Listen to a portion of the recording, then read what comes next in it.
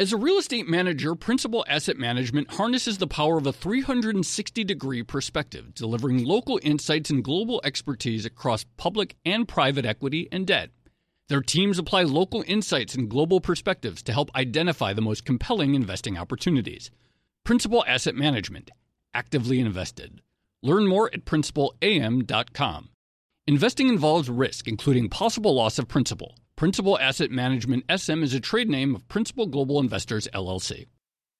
Hey there, it's Joe Weisenthal. And Tracy Alloway. And we are the co-hosts of the Odd Lots podcast. And we want to tell you about a new podcast here at Bloomberg we're really excited about. Money Stuff, the podcast. That's right. Friend of the pod, Matt Levine, is teaming up with our other friend and Bloomberg TV host, Katie Greifeld, to bring the Money Stuff newsletter to life. Every Friday, Matt and Katie will dive into all the Wall Street finance and other things that make Matt's newsletter such a hit. You can listen to Money Stuff, the podcast on Apple Podcasts, Spotify, or wherever you get your podcasts.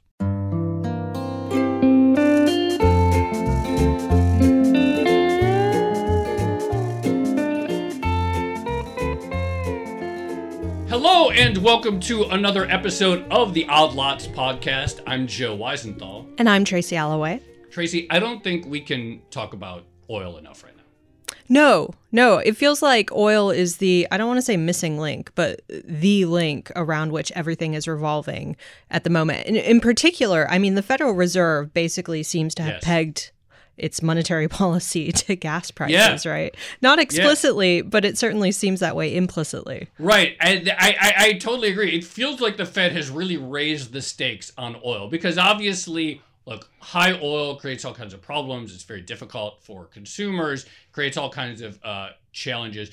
But at the recent Fed meeting, you heard Chairman Jay Powell say, look, consumers don't think about core versus headline inflation. Right. They just think about headline inflation. And if inflation stays high or gasoline prices stay high, then that could lead to increased expectations. The Fed does not want inflation expectations to get out of hand. And so the Fed will tighten in response to high oil prices. The Fed implicitly said, I think it is willing to pay the price of recession to get the price of oil down. Yeah, and I've been thinking about this a lot, but it's also like gas prices just loom large in the American consciousness and I guess politically as well. And I got to say, I was at my dad's house over the weekend and all I heard was grumbling about gas prices and the Biden administration for 3 days. Well, so anyway, it has permeated the public. It is everything. The Fed has made it everything. On our recent episode, the one that we released on Monday with Peter Tertsakian, we talked about the challenges of eliciting a supply response and getting more oil out of the ground rapidly.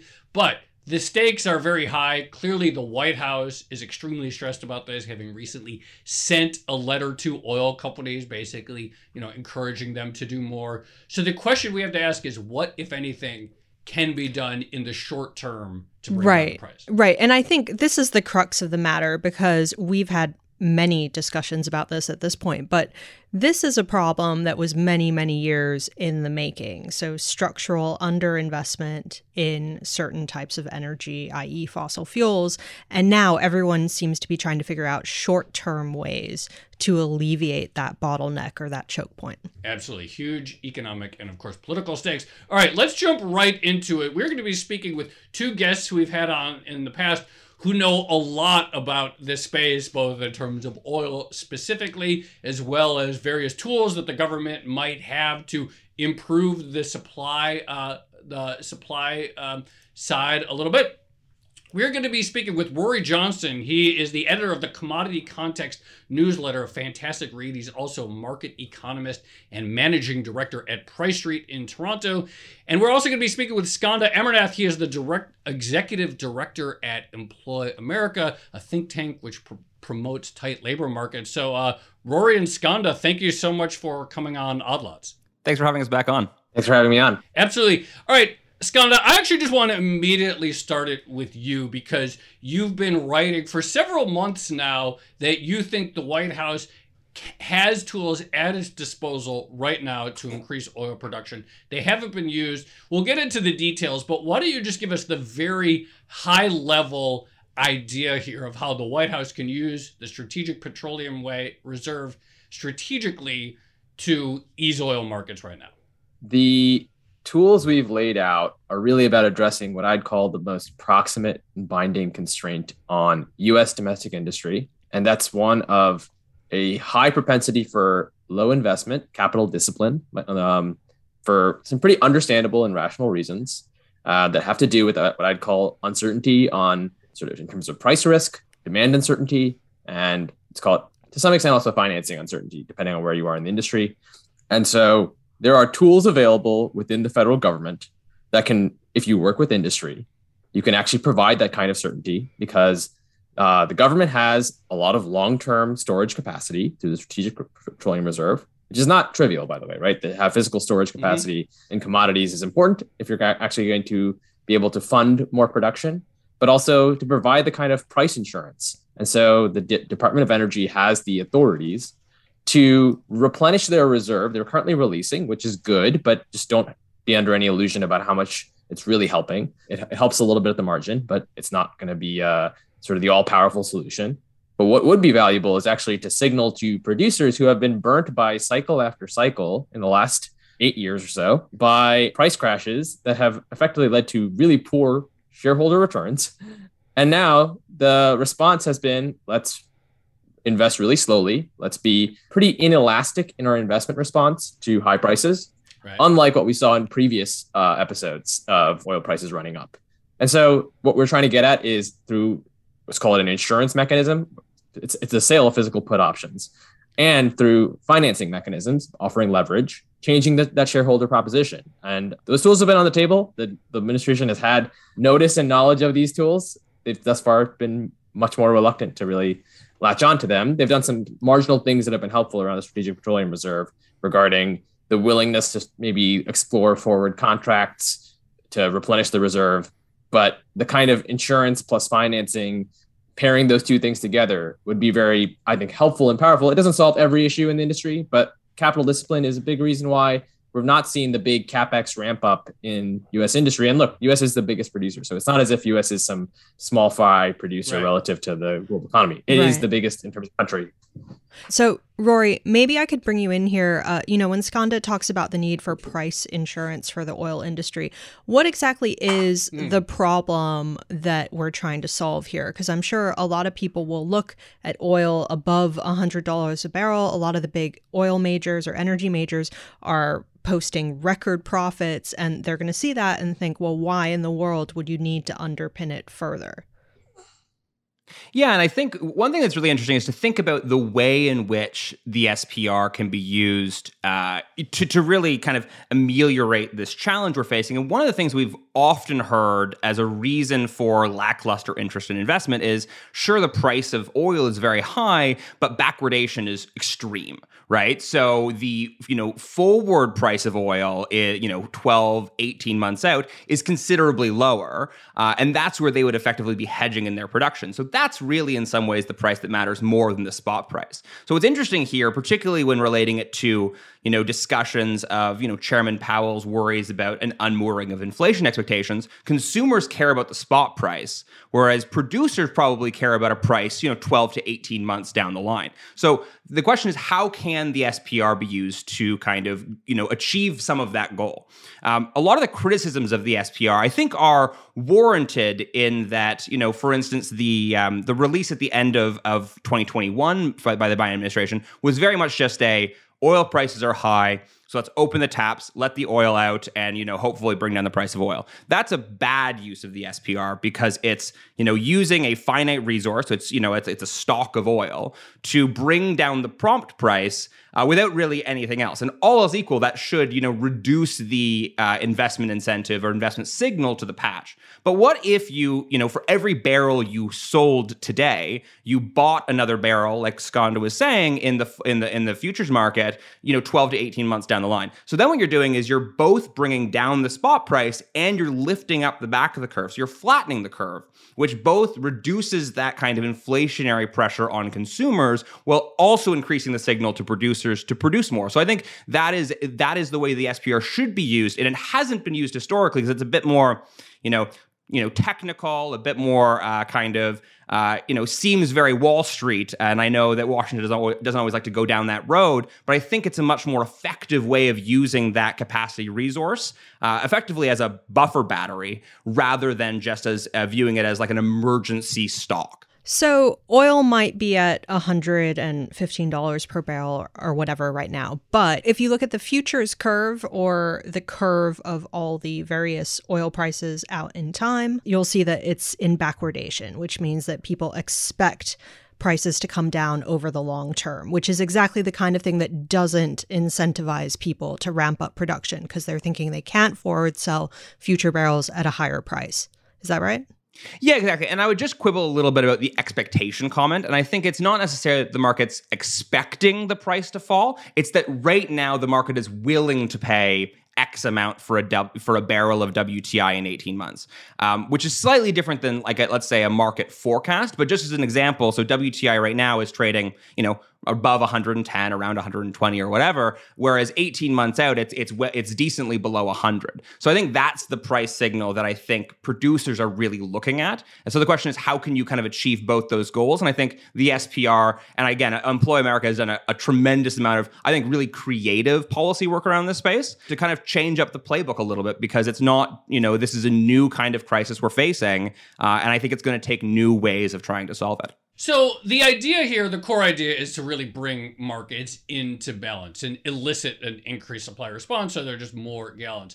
So far, the idea, we know this is creating a tremendous amount of political pressure and stress for the White House, and I assume in Canada for Trudeau's administration as well, although I haven't followed the politics as closely. So far, most of the ideas that get bandied about don't actually seem to address this. So let's talk about some of the other ideas and their drawbacks. So what's wrong, Skanda, with cutting the gas tax? So again, cutting the gas tax, right? When we think about gasoline, it is scarce in the sense that you can look at the inventory data to say it's scarce. You can say that the supply picture for crude oil and in terms of global refining capacity, there's a clear crunch that is tied to the Russian invasion of Ukraine. So we're dealing with real scarcity here.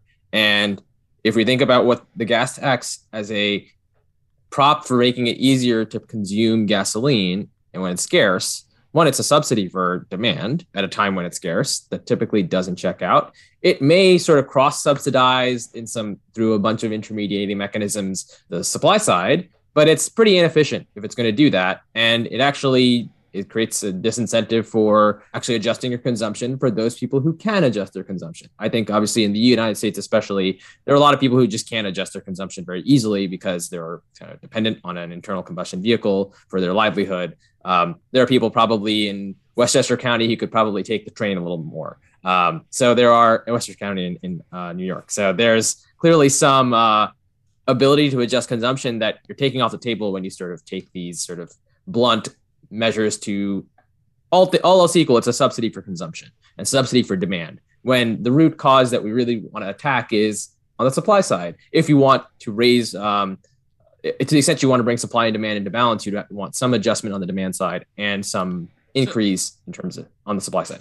So, all right, here's another one that people talk about. What about, and Rory or Skanda or both, what about banning exports of energy? You hear that too. It's like, okay, the world demands a lot, but we have plenty here and we have plenty of capacity. Why not just keep it all here so that U.S. consumers aren't fighting with global consumers?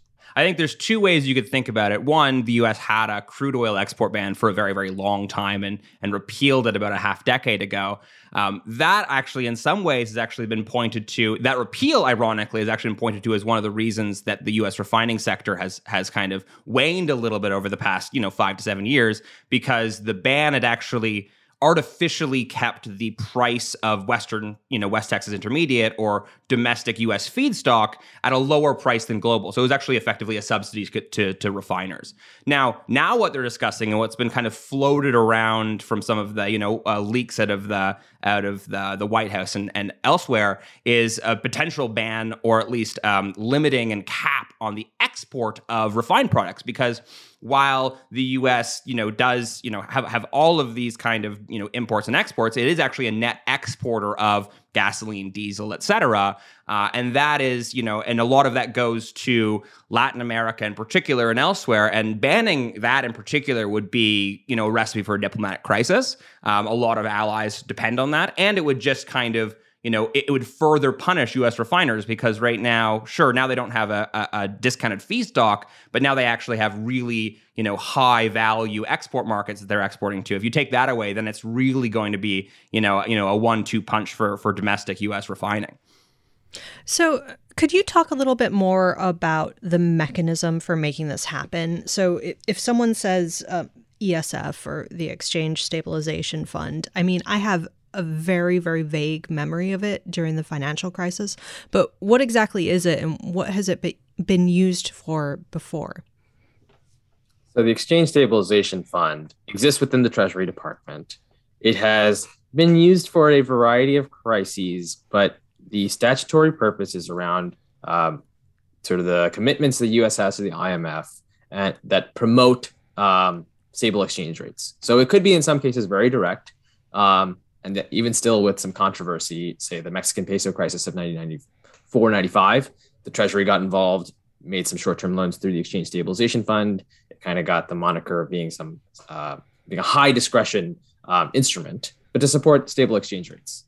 In 2008, Hank Paulson, then Treasury Secretary, used it to guarantee money market funds under the guise that stable money market funds would be better for exchange rate stability. I think that's a pretty legitimate argument, but it is attenuated, right? You have to acknowledge that you're trying to keep money markets and keep what was a brewing and actually spiraling financial crisis at the time in play, keep that in check. Yes, that did create exchange rate volatility. Something between the two is what we're calling for in terms of while it may not be directly an exchange rate intervention, the exchange rate and balance of payments struggles that are, again, right now brewing and growing in terms of developing and underdeveloped countries, and in terms of sources for exchange rate volatility, commodities play a pretty big role, specifically oil and food. That's what really matters for import bills for a number of countries. And it's where oil price spikes, especially, we haven't really seen the big declines yet, but in terms of the supply risk from Russia and what the implications are, if we want to attack those root causes, there's a pretty strong case, I'd say a stronger case than the money market fund usage. And I should also mention, Steve Mnuchin did pretty much the same thing, probably through sort of Fed facilities, using the Exchange Stabilization Fund before the CARES Act passed to effectively backstop money markets through Fed facilities using the Exchange Stabilization Fund. So we've used it for those three purposes. This is a little, I'd say less attenuated than that. It's within the discretion of the statute. And I would say you can make a very strong case that supporting stability and supply-demand balances and reduce likelihood of price spikes in key commodities can be very justified and legitimate. And at this point, the Treasury has $221 billion in that account with the ability to actually use it pretty flexibly. I think there are a lot of people who will shudder at the notion of using it for this purpose, but I think it's also a time when we really need to think seriously about what the supply implications of supply risks are on exchange rates and financial stability. Let me ask you another technical question about your plan. So the implicit is how do you de-risk production now? Because as Rory pointed out, the shape of the futures curve can tell investors where they can hedge in or what the market is paying for 18 months out, and it's not as attractive as spot. So the price that we see on the screen, 110 West Texas, isn't necessarily the price that investors could get. And so, okay, you want to lower the short end, which is what retail pays at the pump, and you want to put a floor under the long end so that investors, so that companies will produce more, and that creates that sort of you get that supply response. Where do you price that long end? So you talked about the idea of the government can give a put and so de-risk production. How do you price that? And what kind of what is guaranteed? If I'm an oil company and I'm looking at this plan, what is the sort of exact economics that the government is potentially offering me here in order to drill more and produce more? There are advantages to sort of doing a forward contract that are in terms of simplicity, right? It's just, we look at the forward curve, we try to use that to price. And I think that's a pretty helpful and legitimate way, as Rory laid out. And we laid that out in our original proposal, that this is something that it comes at you take a smaller profit margin effectively, right? When you lock in as a producer forward prices, but it's certainty. And if you can leverage that up, that's still pretty valuable. But as if you've seen the oil and the number of E&Ps that have talked about lifting their hedges, specifically, they don't want the burden of locking in lower forward prices when they could ride high right now on current spot prices. Right. And so for those that have free cash flow and are not capital constrained, so they don't really have a need for financing and they have enough retained earnings to accelerate investment as they so wish, they may not be as interested in that. I think they would still be interested in sort of downside price protection such that they have the option. Like optionality is valuable, even if you are. So let's say we actually don't know how long crude oil markets are going to stay tight, if they're going to get tighter, for how long they're going to get tighter. Like it may be a year, it may be a few months, maybe it's multiple years. And in that environment, if spot prices are high, you can still sell at high prices. But if prices crash, and that could happen because of recession, that could happen because of OPEC, that could happen because of maybe electric vehicle adoption, right? There's all those uncertainties that are very real. And I think all the major CEOs are getting those questions from their shareholders and internal management of what do we do in those environments? Well, if you have actual downside price protection, and price risk is by far the biggest risk to really think about in this industry, then I think it's a pretty valuable thing to have and say, okay, we can actually accelerate some investment in exchange for having the downside assurance that you need. So to actually make that financially viable. So the optionality is kind of critical. And I think I've talked to at least a few people who work at E&Ps and kind of understand called the financial math here to a degree that would suggest, the optionality is valuable, even if I'm not someone who hedges in terms of forward contracts. It doesn't solve every problem in the industry. There's obviously other things that matter, but I think this is getting at a pretty key source of uncertainty and risk.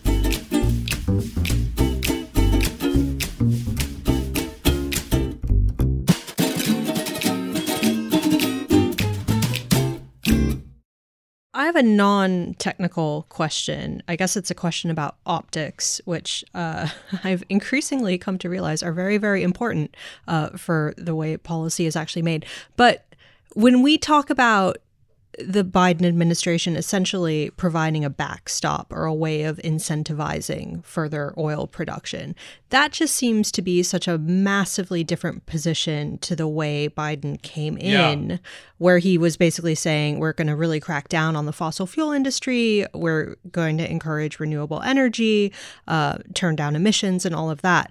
How do you manage the optics of moving from a clean energy policy to a policy where you're essentially incentivizing or trying to incentivize more production of fossil fuels?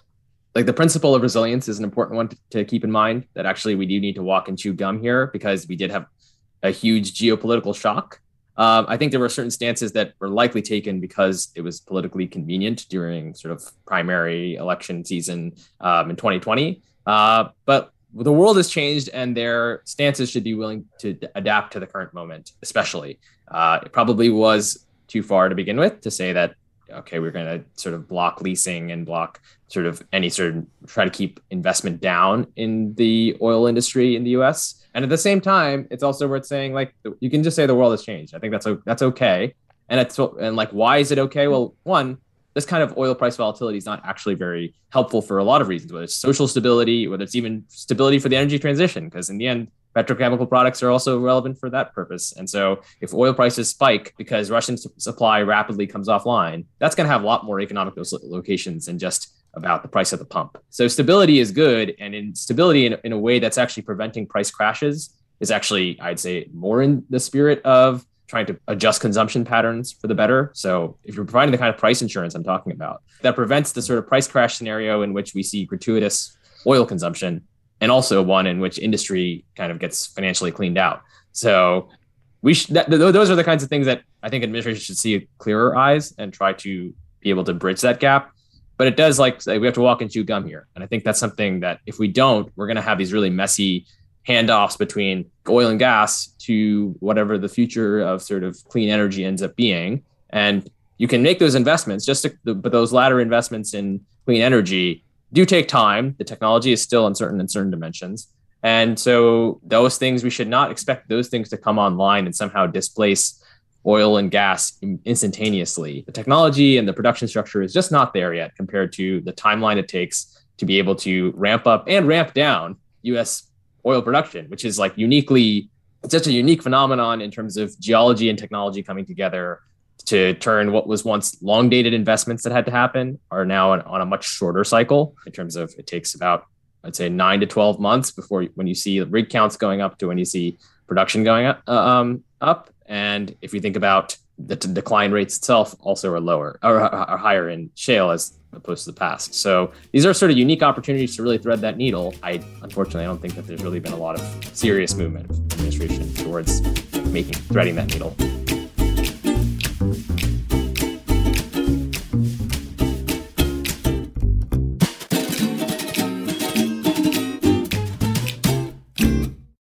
As a leading real estate manager, Principal Asset Management harnesses the power of a 360-degree perspective, delivering local insights and global expertise across public and private equity and debt.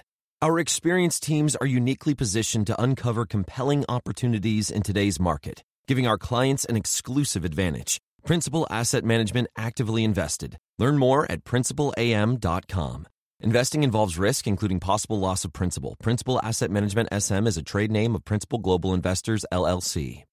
Hey there, it's Joe Weisenthal. And Tracy Alloway. And we are the co-hosts of the Odd Lots podcast. And we want to tell you about a new podcast here at Bloomberg we're really excited about.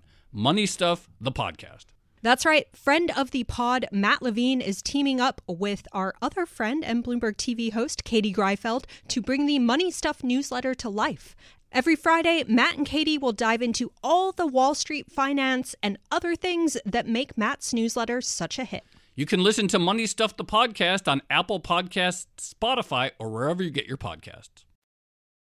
Let's bring in another dimension, Rory, of some of the constraints that's getting a lot of attention. And you already hinted at this, refining capacity. What's the problem? Where did it go? And can you just sort of give us the sketch stress of like why the refining aspect is difficult right now? Yeah, so I've been in the industry over a decade now, and the entire time prior to this year, refining has more or less been a boring kind of backwater of the overall oil industry in that it has been chronically oversupplied, overcapacity, and margins have been kind of generally bad. Mix that with the fact that, having a refinery it's a very highly polluting, emitting facility. A lot of communities don't want them around. They're, typically very old. The classic refrain is that there hasn't been a new major greenfield refinery built in the United States since 1977, which is a very, very long time to go without kind of new facilities. All of the capacity growth we've seen has basically been bolted on to existing facilities. And just to put in perspective, the extent of the crisis we're currently facing, normally crack spreads or what we'd call, or refining margins, the difference between the price of crude oil and the value of the refined products themselves, normally that's, gyrates between, $10 and $20 a barrel. So on top of the price of oil, consumers are paying that $10 to $20 a barrel of refining cost essentially at the pump. That is currently at, in the United States, between $50 and $70 a barrel. So, 3.5 times normal. And that's why, while oil prices are very high, consumer pump prices are exceptionally high, highest by a long shot through history. And that's a big part of the reason why. So there was this, it was generally undesirable to invest in new refining capacity for a whole bunch of reasons, particularly in the West, North America, Western Europe, et cetera. At the same time, you had this capacity pressure from a lot of particularly emerging markets, areas. In Africa, there's a major refinery that's been coming online for a while now in Nigeria. And the other areas that you have a lot of capacity coming online are China and India, where, a lot of the incremental demand growth is expected. And there are going to be very new, highly sophisticated refineries. So they have been putting this pressure, and you saw this kind of tidal wave of capacity coming online. So everyone was slowly winding down, or at least, disinvesting from their refining assets in the West. And then that, that trend was pushed into overdrive during the initial bout of COVID, when obviously demand completely collapsed and everyone was like, okay, well, maybe we're planning on retiring this facility in a year or two. Let's just do it now because this seems like a terrible time to kind of try and hold on when we're so close to the end. So I think what's really happened, unfortunately, is we have this capacity coming down the line globally, and then we had this bridge of these kind of old facilities that were going to kind of get us across the finish line, and that bridge has more or less been collapsed by COVID. And now we're in this period of exceptionally high and exceptionally volatile refining capacity constraints that have been pushed into further overdrive by things like the Russia shock, because in addition to being a major exporter of crude oil, Russia is also a major exporter of refined products, mostly kind of, partially refined feedstock, but also diesel. And finally, the other thing that's kind of come all together at the same time here is that China is also normally a fairly large exporter of refined products, but for a variety of domestic reasons, one of the most notable ones being a stated intention to reduce the emissions in China, they've actually been running their refineries less hot and basically banning exports. Not fully banning, but drastically restricting exports. So I think when you're looking at what can be done, one of the easiest things is to try, or one of the simplest things theoretically would be to try and press Beijing to loosen those refined product export restrictions.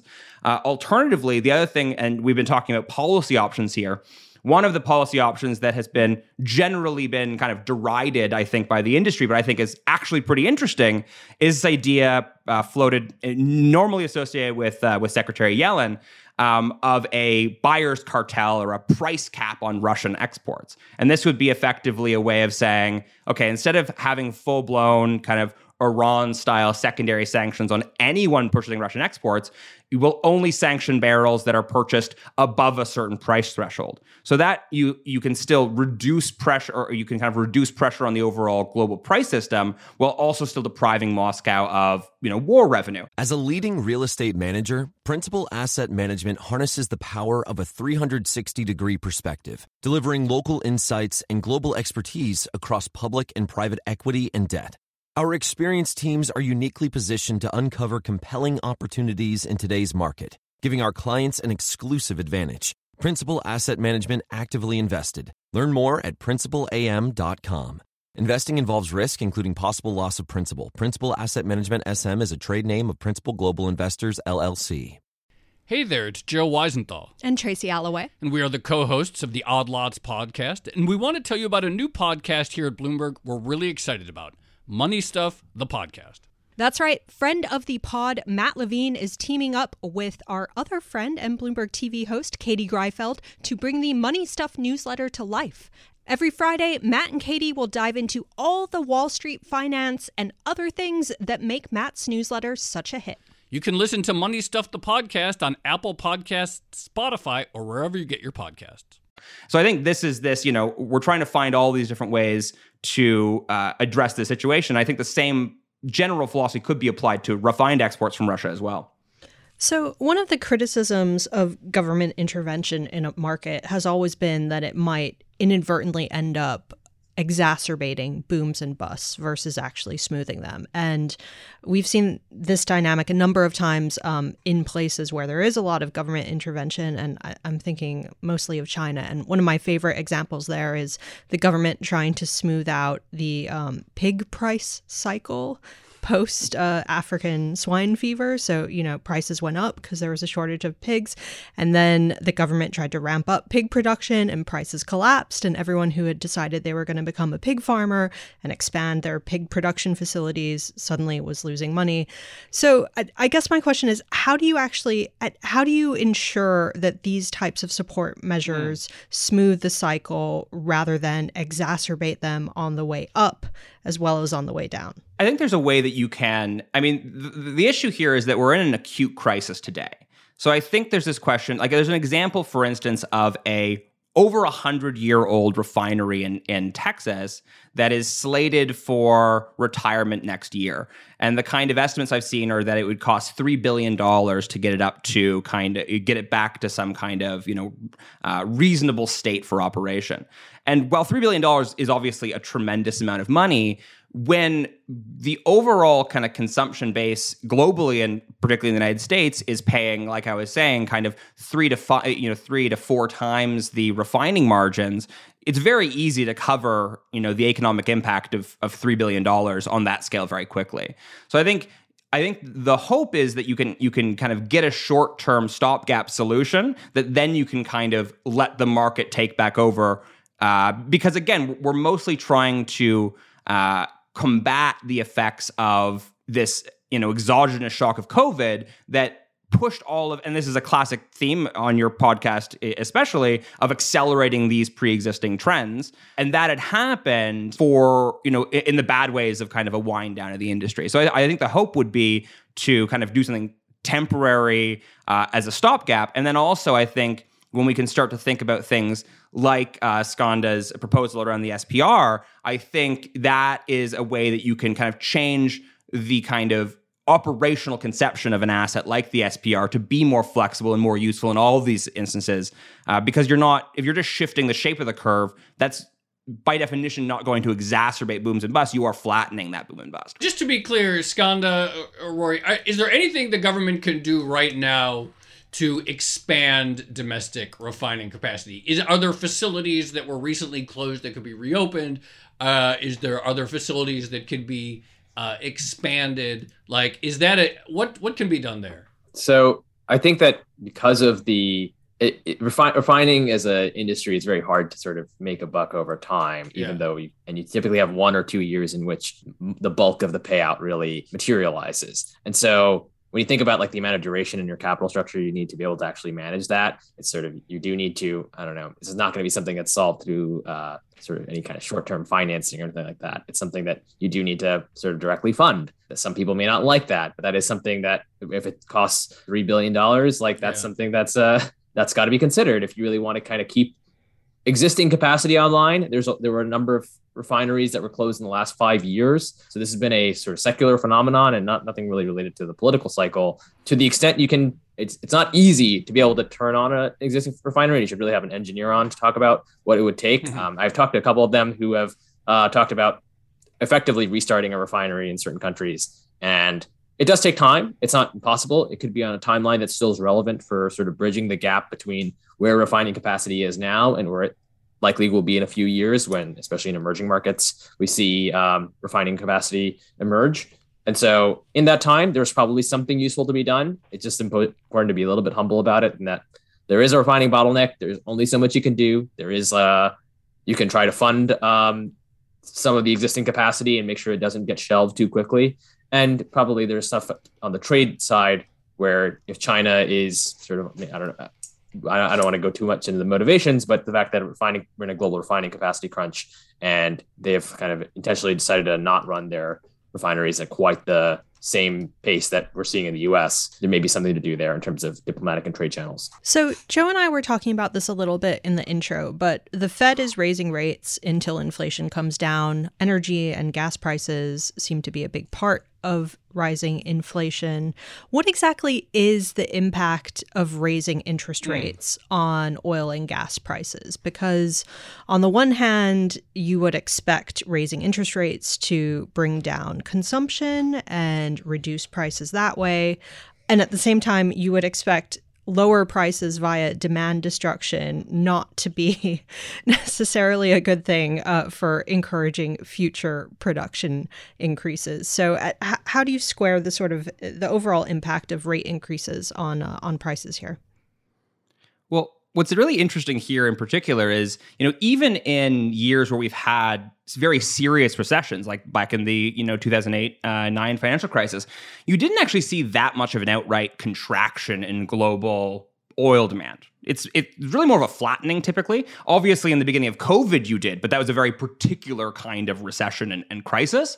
So I think theoretically what you would do is you would more or less buy time for supply to catch up rather than bringing outright demand back down to the supply level. So it would help, but it would help in a very disruptive and kind of economic and socially deleterious way. The other irony here, like you were saying, not only would you theoretically, by bringing prices down, reduce the incentive to invest more in new supply, but I think one of the things I was saying last time I was on the podcast was one of the things I think will drive eventual E&P reinvestment will be the performance of their equities. And what we've seen by this aggressive move by the Fed has obviously taken a tremendous amount of air out of the overall market, but that includes oil and gas equities, which, while still performing very well, have actually fallen back considerably over the past week or so.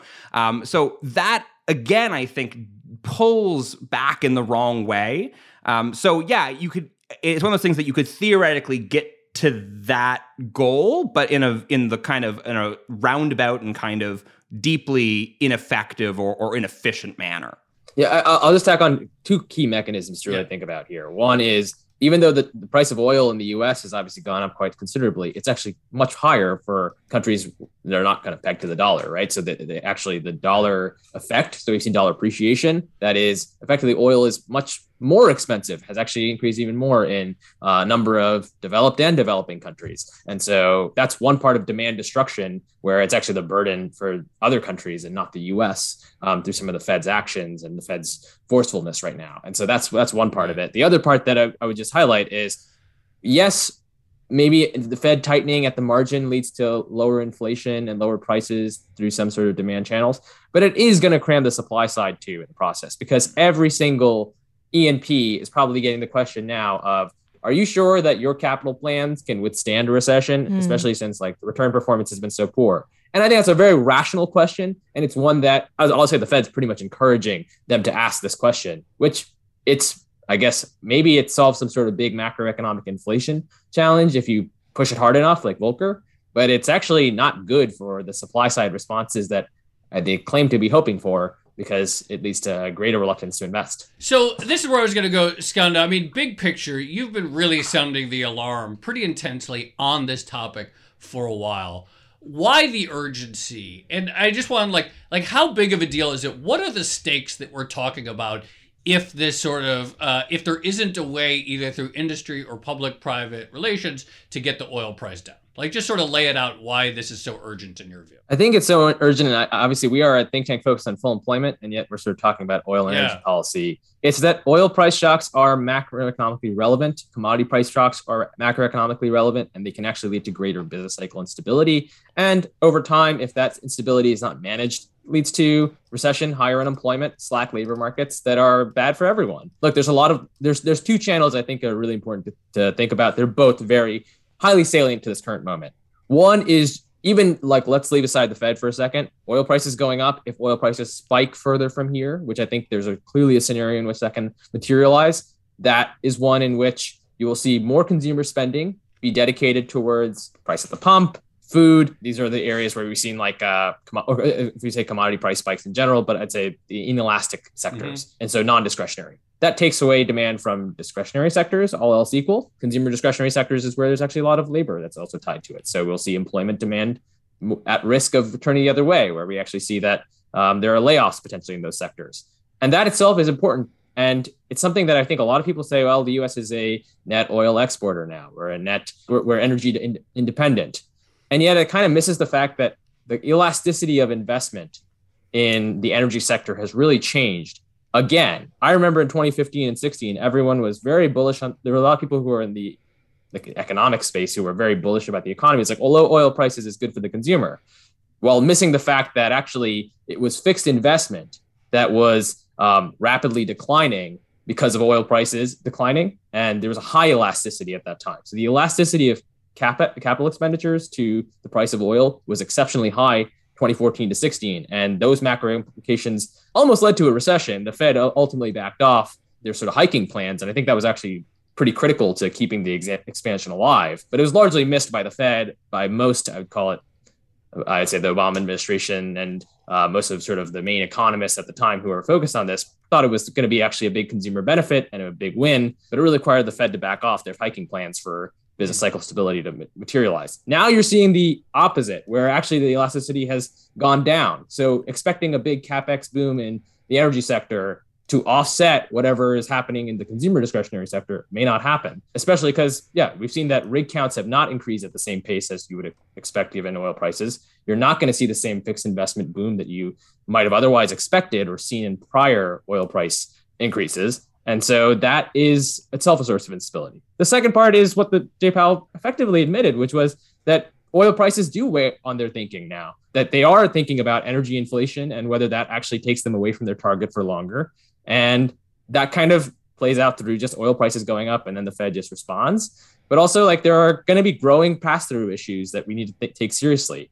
Pass-through from the price of diesel to the price of retailed goods is a tricky thing to model. It's sort of, sometimes it shows up and sometimes it doesn't, but typically the bigger the price spike, the more nonlinear the response, and the more likely you see pass-through materialize. So we're kind of flirting with a lot of risks in this direction, and the Fed responding to those risks with tighter policy is more likely to translate into sort of recessionary financial conditions.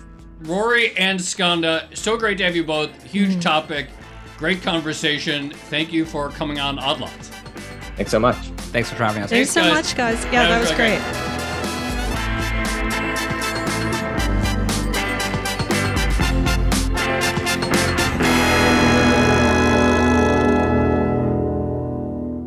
Tracy, I thought Skanda's answer there, setting aside how you elicit the supply response, the stakes are really high.